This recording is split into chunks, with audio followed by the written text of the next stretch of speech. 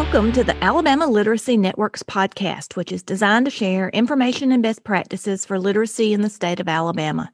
We represent various groups working on literacy in the state. We hope to bring a wide variety of resources together to help school leaders, teachers, and parents so that all children read at high levels. We believe that literacy is a fundamental right that is tied to so many positive outcomes that we want for the citizens of Alabama.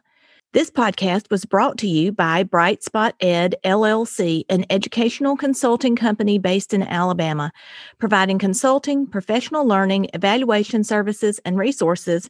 Our goal is to highlight the good and replicate it across education. Check us out at brightspoted.com. I'm your host, Dr. Shelley Bell Smith.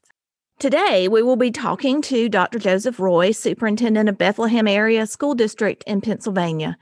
The work of the district has been recognized on a national level for improving students' reading as part of a plan to increase equity and justice for all students, regardless of their socioeconomic status or other factors such as race or ethnicity.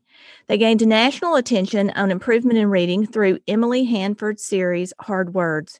Dr. Roy was recognized as Pennsylvania's Superintendent of the Year in 2017 after taking over the Bethlehem School District in 2010, when the district had fallen on hard times financially.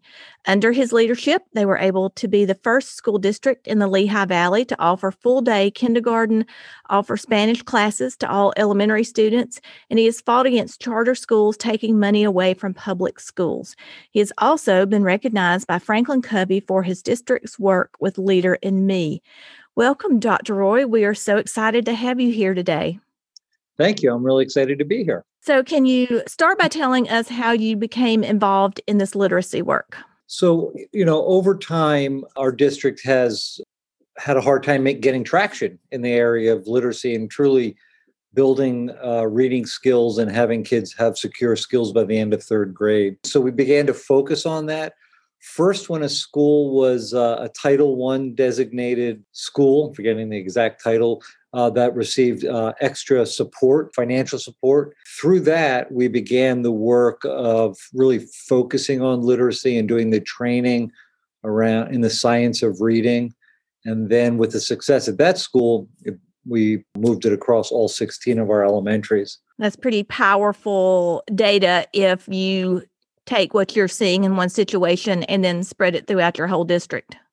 Yeah, and it was a high-need school. So when you see the positive results at a school with, children with coming from greater challenges, it was a clear sign to all of our schools that this can work. I think the bigger one area was schools from our areas that are more solidly middle class, upper middle class. They may not have seen the need at first because the thought was, hey, our kids are doing okay.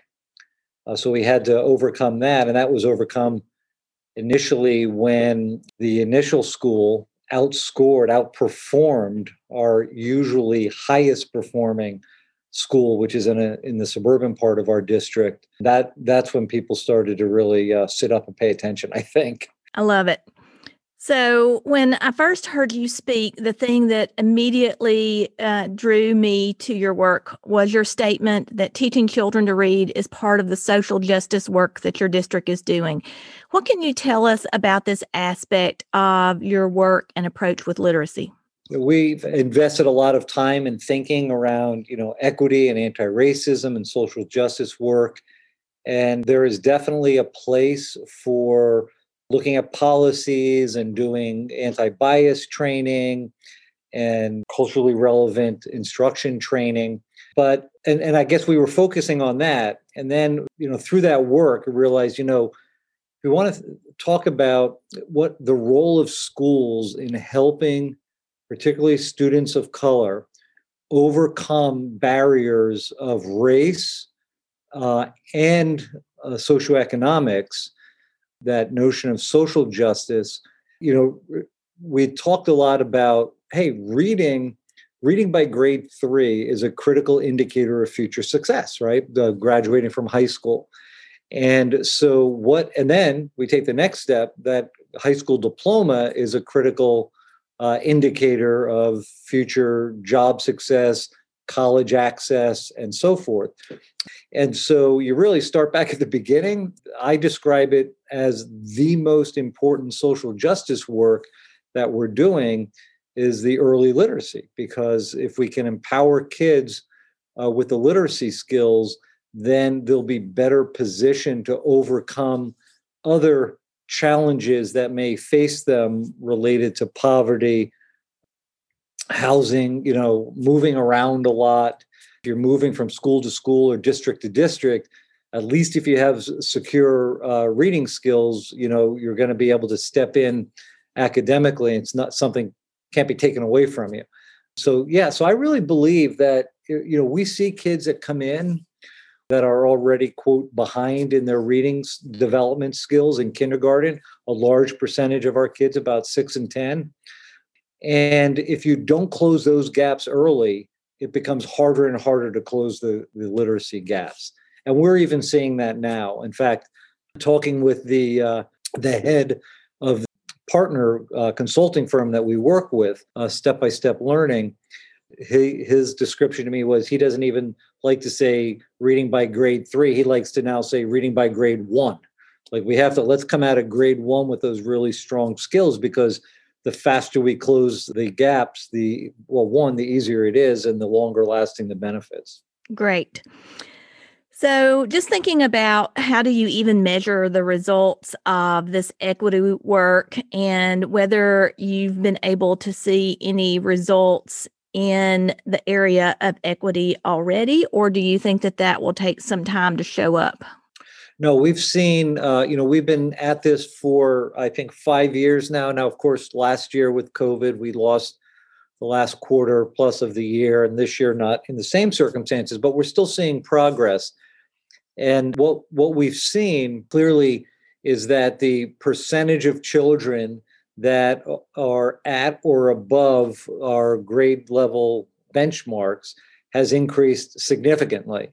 So one example of that, if we look at a kindergarten class from a few years ago, that was, I think, it was 44% of students. So about 4 in 10 students were ready to go when they came in. So 6 and 10 were behind.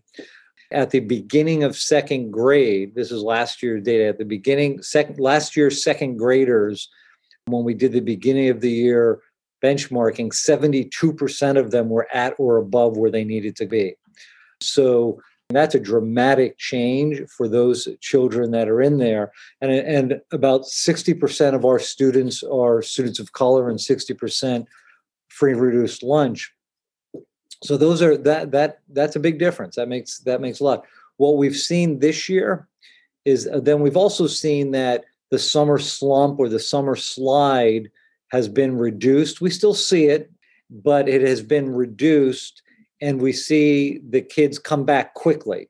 So with the skills are embedded, I think, in them, they have it. They just need to reactivate it. We even saw that this fall. We came back in a hybrid model. So we only have kids in school 2 days a week. We split them. So, they're in 2 days a week for each group. And they hadn't been in school, of course, since March. And even in the 2 days a week, we're seeing the kids' skills rebound pretty quickly. The one advantage of 2 days a week is the class sizes are really small. So the teachers can really focus on those kids with that direct literacy instruction. So that's been a positive. And what we've also seen is students who were in the highest skill category, they really held on to those skills. The downside and the danger to this pandemic has been that kids who were not as strong as we would have wanted, they fell the most. So the message that we're reinforcing with teachers is, again, evidence it works. If we get the skills embedded in the kids, then they can even write out a lull in the way we would want to do things educationally. Well, that is some very promising information just about the lack of regression in kids over the summer. And then hopefully you will see some of that even with the pandemic. So I know you're district has trained teachers with letters. For our listeners, that stands for Language Essentials for Teachers of Reading and Spelling. Can you tell us about this training and the impact it has had on teachers and students and your district as a whole? Sure. So over the last 15 years or so, that, brain research has really taught us a lot about how humans learn to read. And I always start at the beginning that, we don't teach kids how to speak, right? They pick up oral language as they grow up in those early years. But reading is not a natural human thing that you just pick up. You have to be taught it. You have to be taught that these letters stand, and these combinations of letters stand for specific sounds. These letters are symbols that stand for sounds, and those sounds go together to make the words that make up our language. So I think we call it the science of reading, because now, based on brain research, we know a lot more about how humans learn to read. That is information that teachers had not been taught. Even the more recent graduates out of college had not been taught it. Our veteran teachers had not, because it was, relatively new research, were not familiar. Even reading specialists. And it's hard. This was intensive training, multiple sessions. It was a lot of time out of classes for teachers. Principals learned elbow to elbow with the teachers as well. So it was a significant investment of time and money on the part of training the teachers. But what they came out of was true understanding of research-based science of reading. And then they could start to put that together in their classrooms on teaching and also on troubleshooting when students were having challenges. One of the key pieces, I think, of our training was not only multiple days of training over time, but embedded coaching. So they could be taught specific skills and strategies. They would learn it. And then we had embedded coaches that would go in to the classrooms and work with the teachers on that. And so it was not the once and done training that we always get criticized for in education. This was ongoing, embedded over time, over a couple of years. And it was really, that's what I think drove the impact. So I listened as you talked about principals being elbow to elbow in this. Can you talk a little bit about the leadership component of rolling out something this large and supporting it through the leadership at the district level and at the school level too? Yes. So, it's critical. Nothing happens without good leadership. And we decided that we spent an entire year just training the principals, the elementary principals, through the letters training. And, our elementary principals, some of them were K-1-2 teachers, many are not.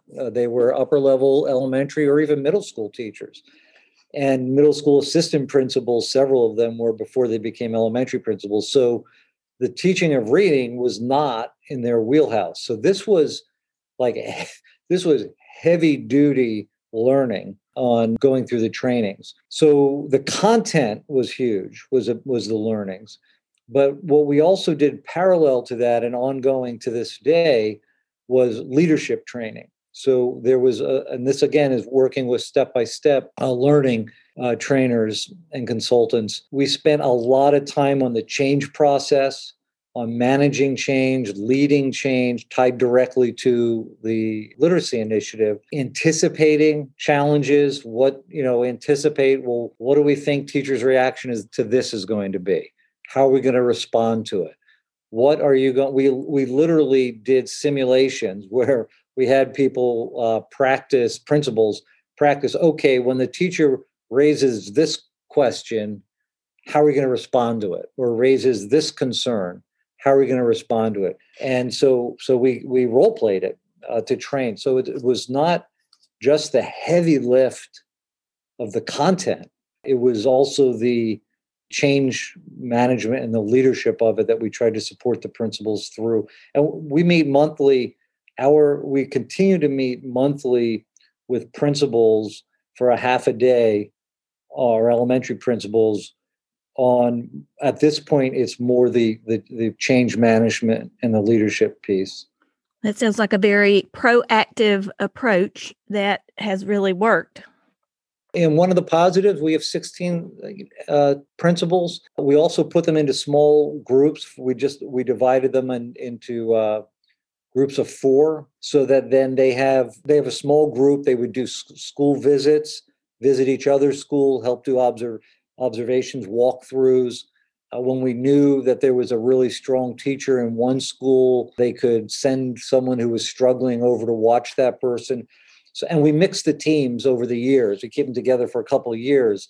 And that has really helped build much closer relationships amongst principals. In fact, one of the common themes that we heard in doing end of year evaluations this year in conversations with principals was how much they valued the relationships with their other principals, because they spend a lot of time together with the training, and then in their smaller groups as well. Being an elementary principal is lonely because you're usually the only administrator in the school. And so this has broken those barriers. So one of the, I guess, unintended consequences, but positive consequences, has been the relationships.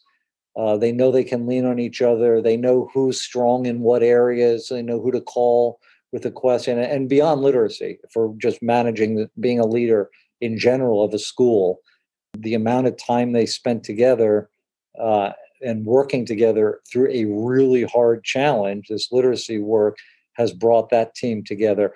And as we've had new principals come in, it has helped, we put them through the training, but they also know that they're part of a larger cohort to call up and ask the questions when they're trying to be leading an initiative that maybe they haven't been trained in yet. You have to lean on your colleagues. I agree. And as a former elementary principal, where I was the only administrator in the building, It is one of the most challenging jobs. I still say that being a principal was the hardest job I ever had, and have been in district leadership and a couple of different systems, and still the principalship was the hardest thing I ever did. So I applaud you for building that in for them. Yeah, they're good.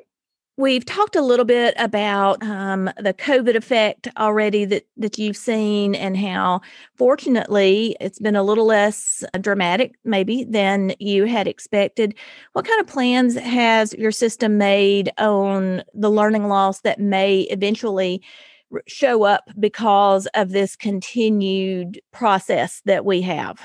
Well, because of the very scientific and diagnostic approach that we're using to skill development, we're able to know, okay, what are the multiplier effect skills that if you master this skill, it makes the upcoming skills easier to master. And knowing because each grade level is very detailed in the scope and sequence, and very detailed, we knew what essential skills were missed in the spring. And so what we spent a lot of time over the summer focusing in on, okay, what do we know we didn't get to teach in the way we wanted to by grade level based on the weeks that were missed.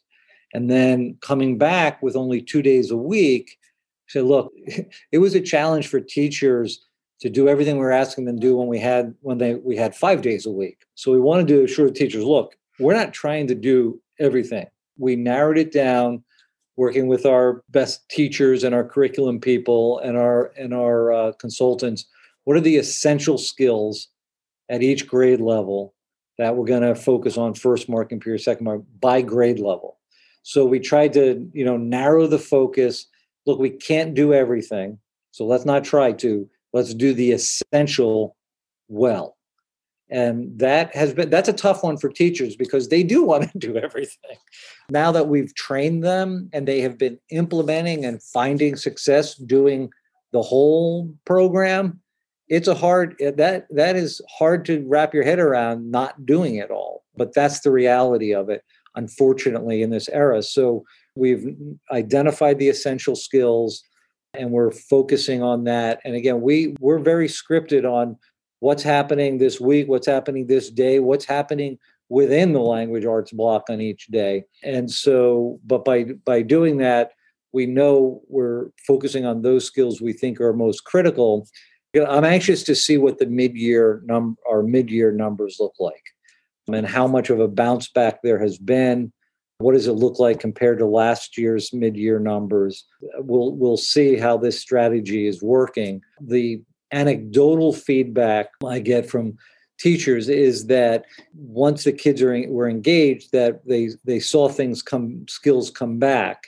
Now, the difference is we're not pushing ahead as fast, or not as fast, but as comprehensively, because they're only there 2 days a week. Now, on the off days, we're fortunate because we have good instructional resources online. The students have access to, so their off day, we call it the offstage day when they're at home.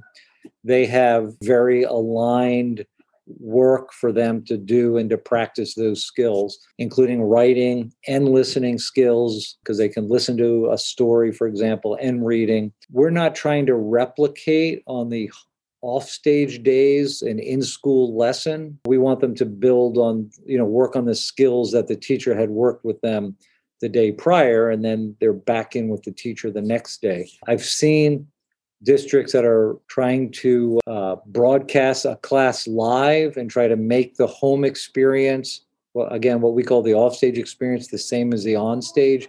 We don't think that works, and you shouldn't try to duplicate the in-class experience when the child's not in class, but by having that hybrid approach, you balance the on-stage days and the off-stage days so they reinforce each other. Sounds like a very systematic plan, and knowing that you really did that with the literacy block and the instruction in general, that doesn't surprise me that you came up with that method.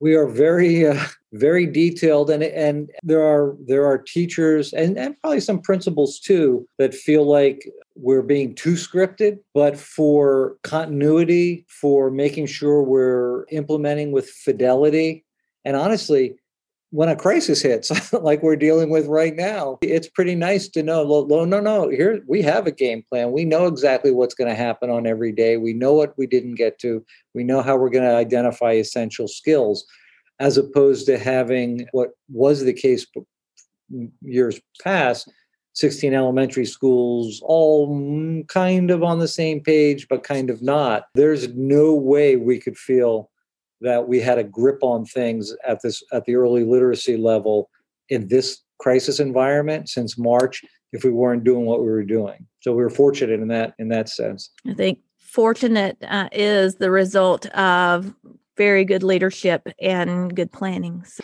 Stick with it. That's that's our thing is, we don't want to be changing targets like you come up with what you want to achieve and then be boring and just repeat after me and stick with it. This is what we're focused on. That's so true.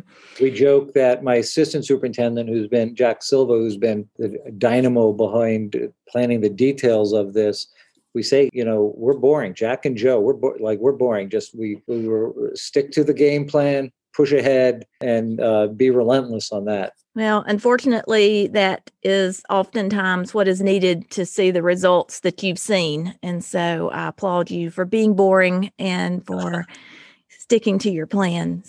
Obviously, we are far away from each other, Pennsylvania and Alabama, but I have so enjoyed learning from you in our short time that we've known each other.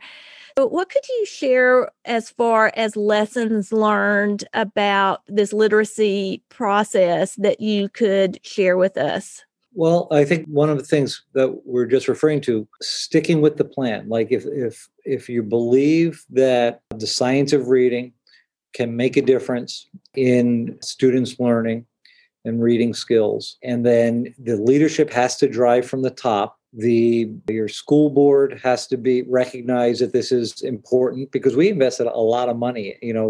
We put a lot towards this. And so you have to have that. You have to be able to, the top has to be bought in. And I think getting the principal buy-in and then staying focused on the training and really supporting the teachers. So, they have the training, they have the coaching, they have the material, they have the time. And so building out really every every piece of it is aligned to get students to a better place reading wise. And I think you have to have that alignment and then stick with it over time. So we've been fortunate. I've been here a while. My leadership team has been here a while. We have school board stability. So we have a lot of positives going with us. And I think that allows you to have that focus over time. Those are wise words. I love just the whole idea of reading by grade 1. I may have to I know. start getting that printed up on things. When I heard that, I thought, oh, yes, the faster you do it, because we know and we see it. I mean, you can look at the student data that when the student is lagging with skills each year that goes by, it's harder to move those kids up to the grade level. So we'll continue to work on it. At one of our middle schools, we're piloting some work and really looking at the kids that have benefited through this literacy will start to go into middle school next year. So the middle schools still have children that haven't gone through this intense literacy work. We're trying to apply some of the lessons learned with kids there to see at that older level to try to close gaps. That sounds like the subject of our next podcast with you. Another year or so after we have some experience under our belt. Well, certainly I want to follow up with you just on, what your mid-year results are and stay in touch with you, because we know that you are a leader to learn from. And we are so thankful that you took time for us here today. I appreciate what you've done for the children in Bethlehem, Pennsylvania, and across the state. And we will continue to watch the awesome things that you're doing. Thank you so much. Yeah, thank you for the opportunity to talk about it. I really appreciate it. It is wonderful. Thank you.